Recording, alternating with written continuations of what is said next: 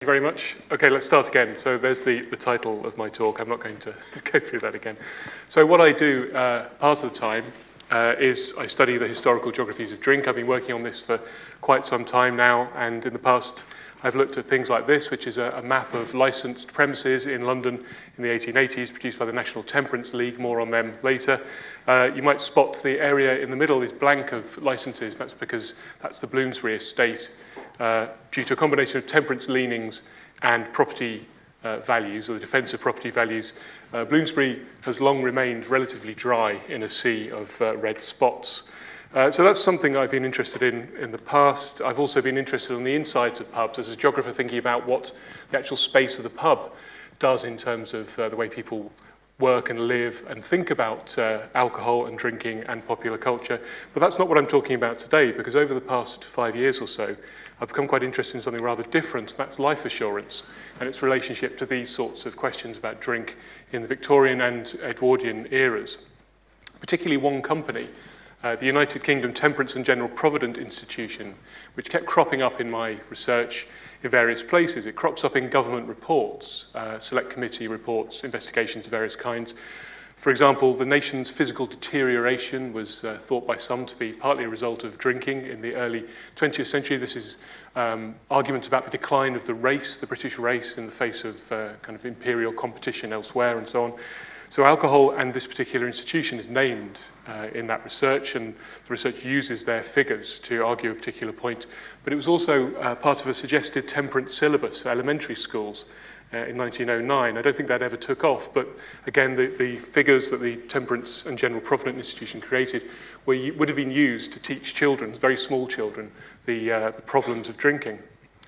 The institution crops up in temperance arguments over the relationship between abstinence and longevity as well, which is mainly what I'll be talking about today.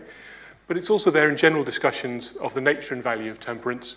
Its figures were used by physicians, they were used by actuaries in insurance companies, and they formed the basis for papers read at the British Association for the Advancement of Science. So their figures circulated in all of these different kinds of worlds: scientific, medical, moral, governmental. And I think what's interesting is that it allows us to connect worlds that are often kept rather separate.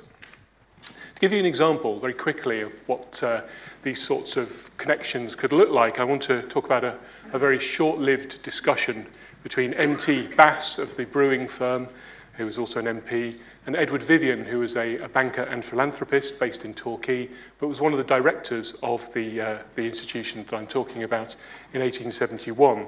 He's also connected to Torquay Museum, which is a very fine museum, if I can make a quick plug for it. Bass was speaking at a meeting of the Licensed Victuallers Society, which is the sort of trade organisation of publicans, and it was often a chance for them to defend themselves against temperance workers who were calling for either a reduction in the number of pubs or a complete prohibition of the sale of drink. And Bass, of course, was the kind of man you got on your side to defend brewing and running pubs.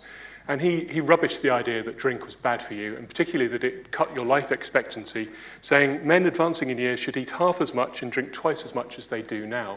So he refused to believe there was anything about excess consumption of alcohol that shortened your life expectancy, arguing instead it was the excess eating of the British which was the problem.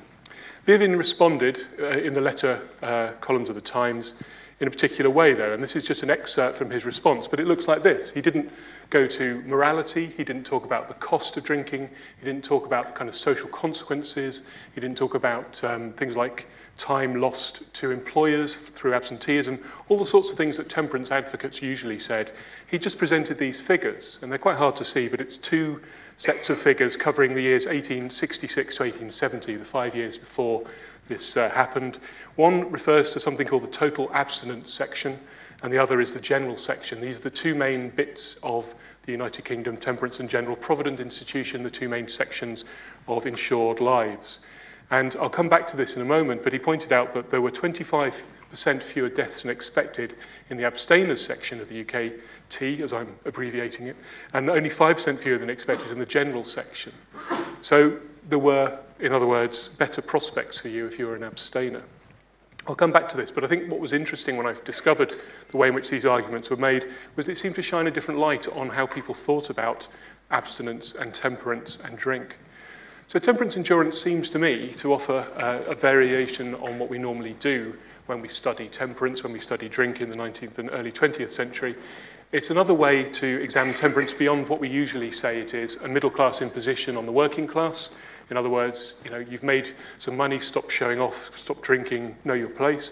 It's also, I think, more than simply a religious phenomenon or a moral crusade. It's also, in this case, anyway, with this institution, a successful business. You could make money out of temperance. It also provides another kind of evidence in the debate about alcohol, which was going on at the time. So this is where Vivian's response comes in. He's not arguing morally or politically, he's arguing through numbers. And also, interestingly, those numbers had to engage with discussions in contemporary medicine, with what people were arguing about the consequences of drinking at that point in time. For me, it's also interesting that this is a way into thinking about what ordinary-ish people in Britain thought about drink and abstinence, because the people who insured themselves in this company were not the wealthiest, and they certainly weren't the poorest. They were the sort of middle of British society. And it's also interesting because something like this is still operating today, although it operates rather differently, as we'll see towards the end.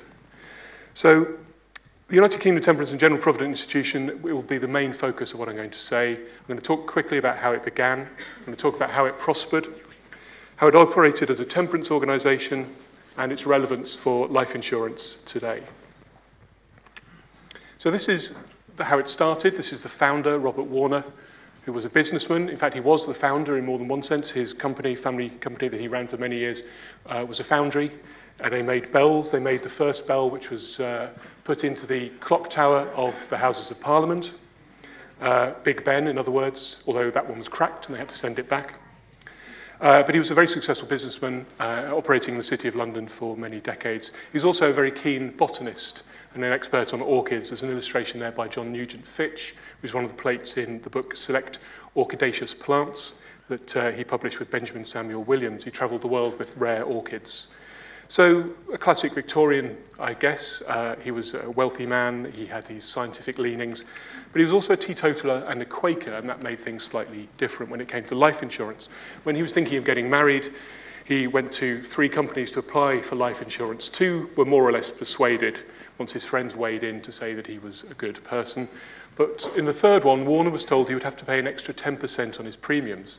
And the response was later recorded as this: "You are a teetotaler, and the directors consider teetotal lives are worse than ordinary lives." Being teetotal, avoiding alcohol, was a medical risk in those days. And this gives you something of a sense of not just insurance, but medical opinion as to how people were received in this way. On the other hand, though, Quakers were generally rather long-lived. They were famous because of their sort of prudent habits and their kind of decision to lead a rather quiet life, I suppose, to live very long lives. And they already had their own life insurance company, Friends Provident, which had formed in 1832. So in response to being rebuffed, Warner and his friends did what most people would do in the circumstances and opened their own company. They opened the UK Total Abstinence Life Association in 1840, and this is the company that becomes the Temperance and General Provident Institution. There's the prospectus, or one of the 2 prospectuses that survived from 1840 from the archive, scanned by the archivist for me. The middle is a list of patrons and directors' names. Towards the bottom, the officers of the company. On the left, the agents, the people you would go to in various towns around Britain and Ireland to get your policy if you couldn't come to the London office on Moorgate. And the medical referees are on the right-hand side, which is the people you would need to see to be checked out. I'll talk about them in a moment. Applying for a policy brought together medicine and questions of drinking. So all life insurance companies, not just this one, employed doctors to examine potential lives, in other words, potential applicants, and advise on the rejection of bad risks. No insurance company wants to have too many poorly people on its books. And particularly, they were looking out for people who were already unwell, even if they didn't know it themselves, or were unwell and were trying to defraud the company. Still something companies worry about. Or worse, people who had hereditary diseases. At the time, TB was thought to be something you inherited from your family, so there was a lot written by people in insurance about trying to avoid insuring people who might be consumptive. The use of doctors was very common. It was a very important part of medical practice and life insurance work. The 14 companies that were active in Scotland in the mid-1850s paid for nearly 9,000 examinations in 1 year in 1854, which is a lot of work. And that cost about £6,000, which is a tremendous sum of money. So you can see something of the scale and importance of this work both to life insurance and to ordinary general practitioners who would see this as a kind of profitable sideline to their other business. But by mid-century, many companies are asking doctors to investigate the applicant's drinking, not just their general health, and sought to guard themselves against this risk in particular. So the total abstinence people have been leading the way, but it spread to other companies. We can see this if we look at medical handbooks for life assurance referees, the medical referees I mentioned earlier. Handbooks were written to train these people who we'd now see, I suppose, as general practitioners, and most of the handbooks, I've looked at about 20 of them, took drinking very seriously indeed. In particular, publicans were likely to be in trouble if they sought life insurance. There were very poor lives, according to mortality statistics that were collected by the Registrar General. So when you divided up occupations in this way, publicans had the worst life expectancy, with only butchers rivaling them for short-lived lives. And that was because butchers were generally thought to be very drunken as well. So many would be rejected by quite a few companies, or they would be charged at an extra rate, the opposite of what happened to Warner. Examiners were advised not to trust applicants if they said they didn't drink, but to look for telltale signs. One of my favourite anecdotes, well, not anecdotes, this was something presented as something to do by the handbooks. It was a maxim, something like, a man who comes to a life insurance examination in the morning smelling of drink is a bad risk, which I think is probably fairly obvious, but they felt they needed to say it. So you had to look for the bulbous nose of the drunkard. All these other telltale signs are listed in these handbooks, but also to cross-examine family and friends in the hope of catching out the applicant, because you just could not trust them to tell the truth. And they would also ask about the patterns and quantities of drinking, so trying to build up a very detailed sense of just how risky these people might be. But coming back to my institution, this is how it was advertised and sold. On the left-hand side, we have an advert from the Times in 1842, which really just tells you who the great men of the company are, so that you have a sense of trust in them.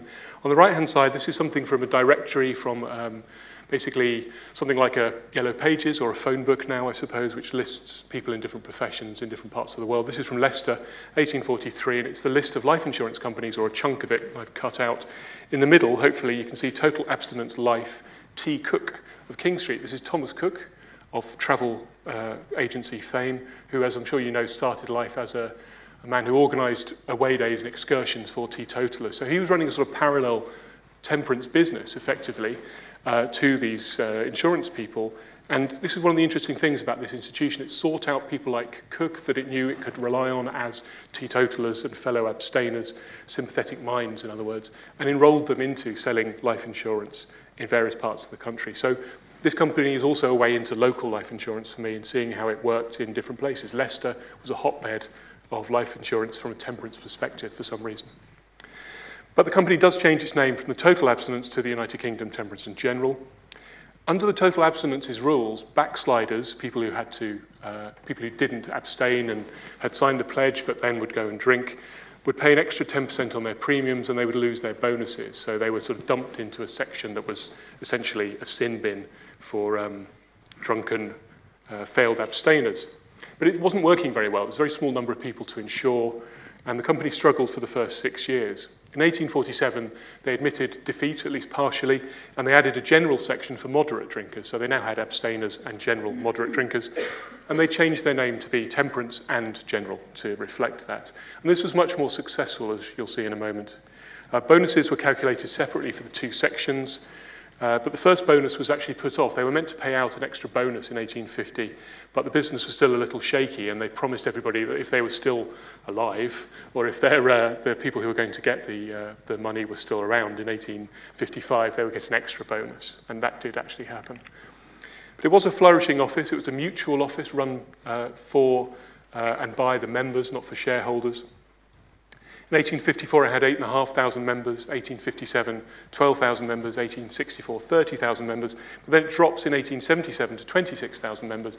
And this, I think, reflects the fact that life insurance companies constantly have to keep promoting themselves and finding new people, because the nature of life insurance is that you lose people every now and again to death, or they live long enough to claim their reward and go away with the pot of money they have been waiting for. So this is 37 years after the company starts, and they've lost a lot of people.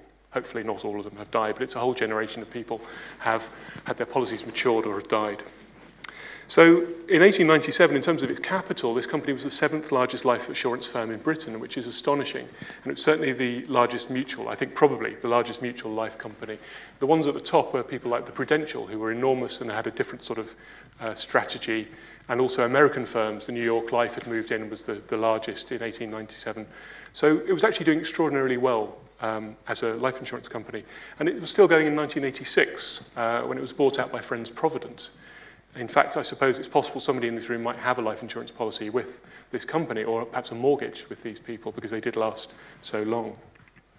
If we look at this graph quite quickly, this is a number of policies issued per annum.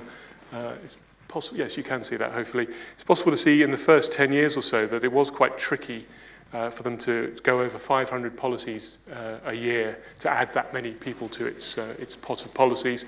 But once they changed to the temperance and general, that number starts to rise, reaching nearly 1,000 by the early 1850s. And then it just climbs, because in the 1850s, it looks as if this company hit the road. One of the great things about having teetotal advocates as your salesmen, and they were all men, is that they are very keen to press things upon people. They're not people who have to do this because they get paid. They are doing it out of a sense of moral duty as well. So a tremendous surge, and then a collapse, I think, again, reflecting this sort of dying back of their original investors. And then it starts to climb again. Although you can see there are plenty of gaps in the top of the table because I have yet to find all of these figures. It's quite difficult to do. Total funds, not much to say about this, but again, a kind of steady rise, just to show you this is what they were worth. This is their total investments, their total value, reaching nearly 8 million by 1911.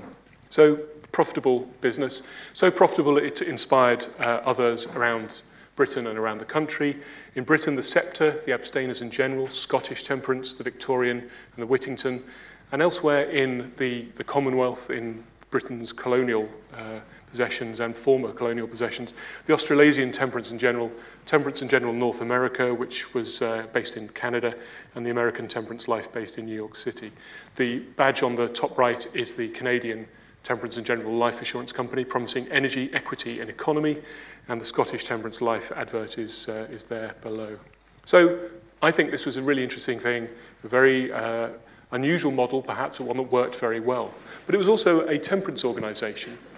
Its patrons at the beginning, in 1840, included James Silk Buckingham, who was a former MP who had just chaired the Select Committee on Drunkenness, Samuel Bowley, who was a very famous Quaker abolitionist and who threw his energies into temperance after he had secured victories in the abolition of the slave trade, and Richard Tapper Cadbury of the Cadbury family. So you can see again a link with other Quakers, a link with that philanthropic, benevolent, paternalistic tradition that we saw in the Cadbury family.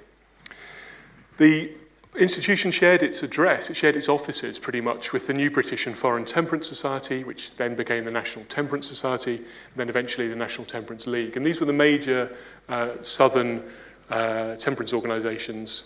And in fact, they became the company that printed that map I showed right at the beginning. 7 of the UKT's patrons and directors, including Warner, the man we started with, were members of the executive committee of the National Temperance Society. So they're effectively the same organisation, or they share a lot of personnel, a lot of the same goals. It looks like Warner really went to this society, of which he was a member, director, and said, shall we start our own insurance company as the business side of our temperance activities? And it worked to promote temperance in various ways.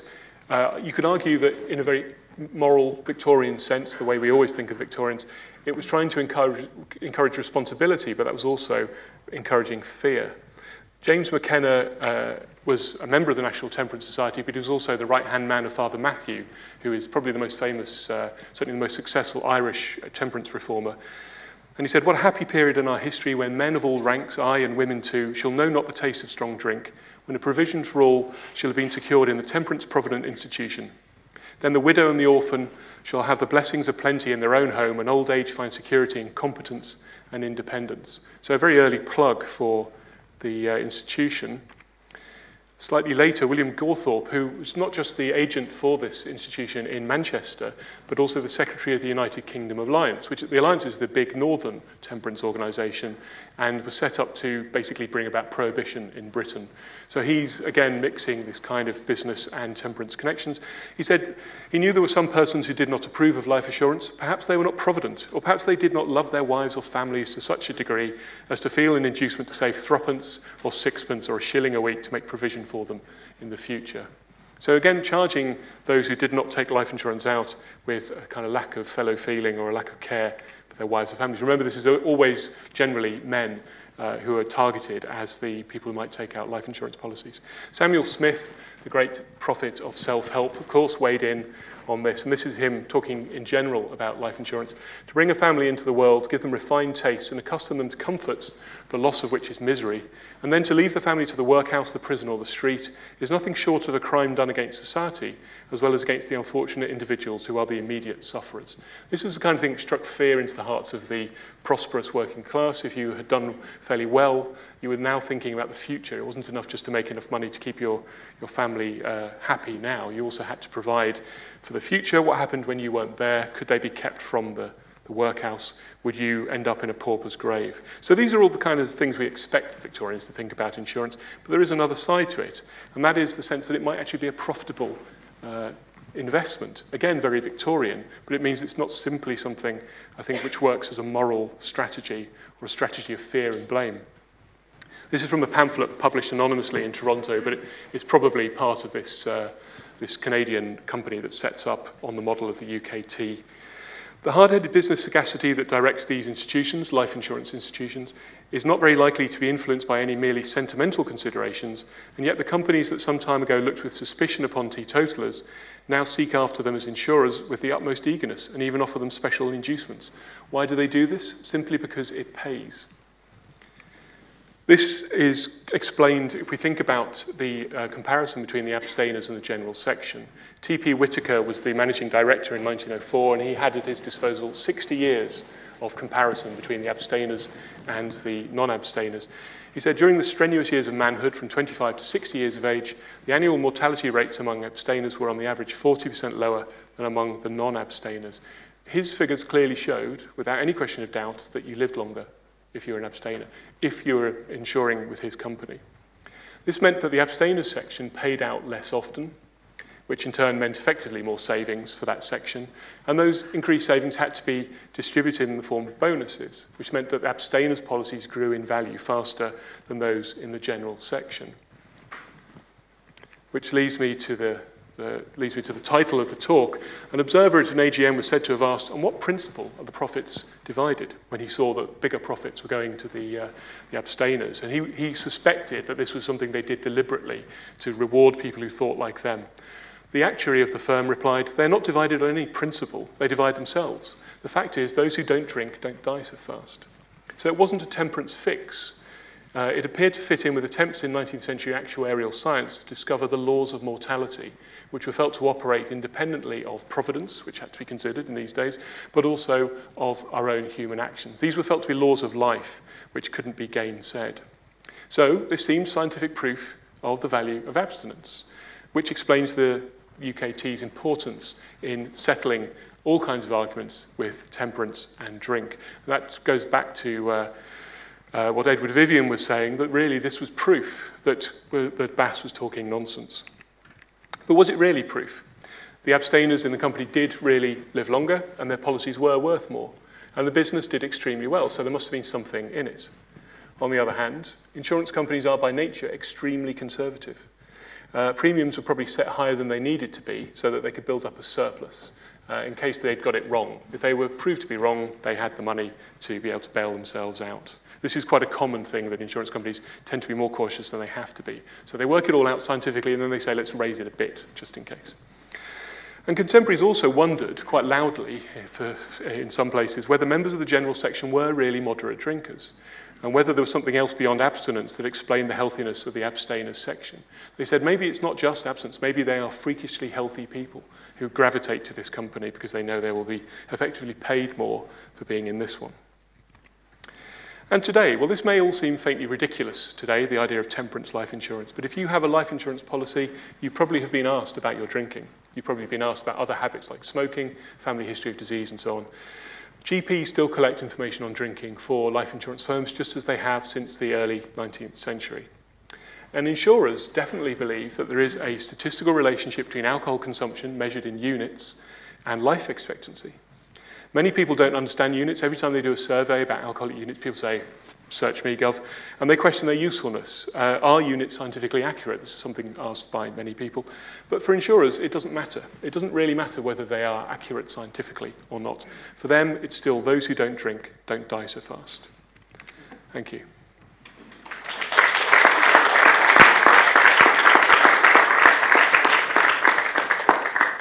Thank you very much. That was really interesting. I'm sure we have some questions. We have one up here. Thank you for the extremely interesting talk. I have quite a number of Victorian books that I've collected, because I collect old children's books, and a lot of them, prizes from schools or from Sunday schools, were all about the tragic life of families when the parents are drunk. I mean, there just seemed to be a proliferation. So what about the religious connection? It must have been quite inaugurated with it. Would you like to comment? Yes, what about the religious element? Yes, religion was clearly a very important part of this, but it was very complicated by the fact that obviously there were varieties of Christianity around at the time. So the Anglican Church was very suspicious of temperance because the people who were the most vocal advocates were actually often quite radical working class or lower middle class men who didn't really fit into the Anglican Church's sense of who should be making these decisions and who should be arguing these sorts of things. So there are many religious organisations doing their own thing, but some of them are... Was the Salvation Army about in those days? Yes, it was, yes, and they were allies of the temperance organisation. Most of the things that I've seen that were produced for children were produced for the Band of Hope, which was a particularly child-oriented form of temperance to recruit people before they knew what they were doing, effectively, and get them to sign the pledge early, which had very strong links to a number of different religions. And I think there is an argument that those people effectively, by teaching those arguments in Sunday schools, recruited people for life insurance because they got them worrying about life expectancy, and they may also have given them a positive sense that if you lived longer, you might be happier. So I think there's definitely a connection. Thank you. Any other questions? Yes, we have one here.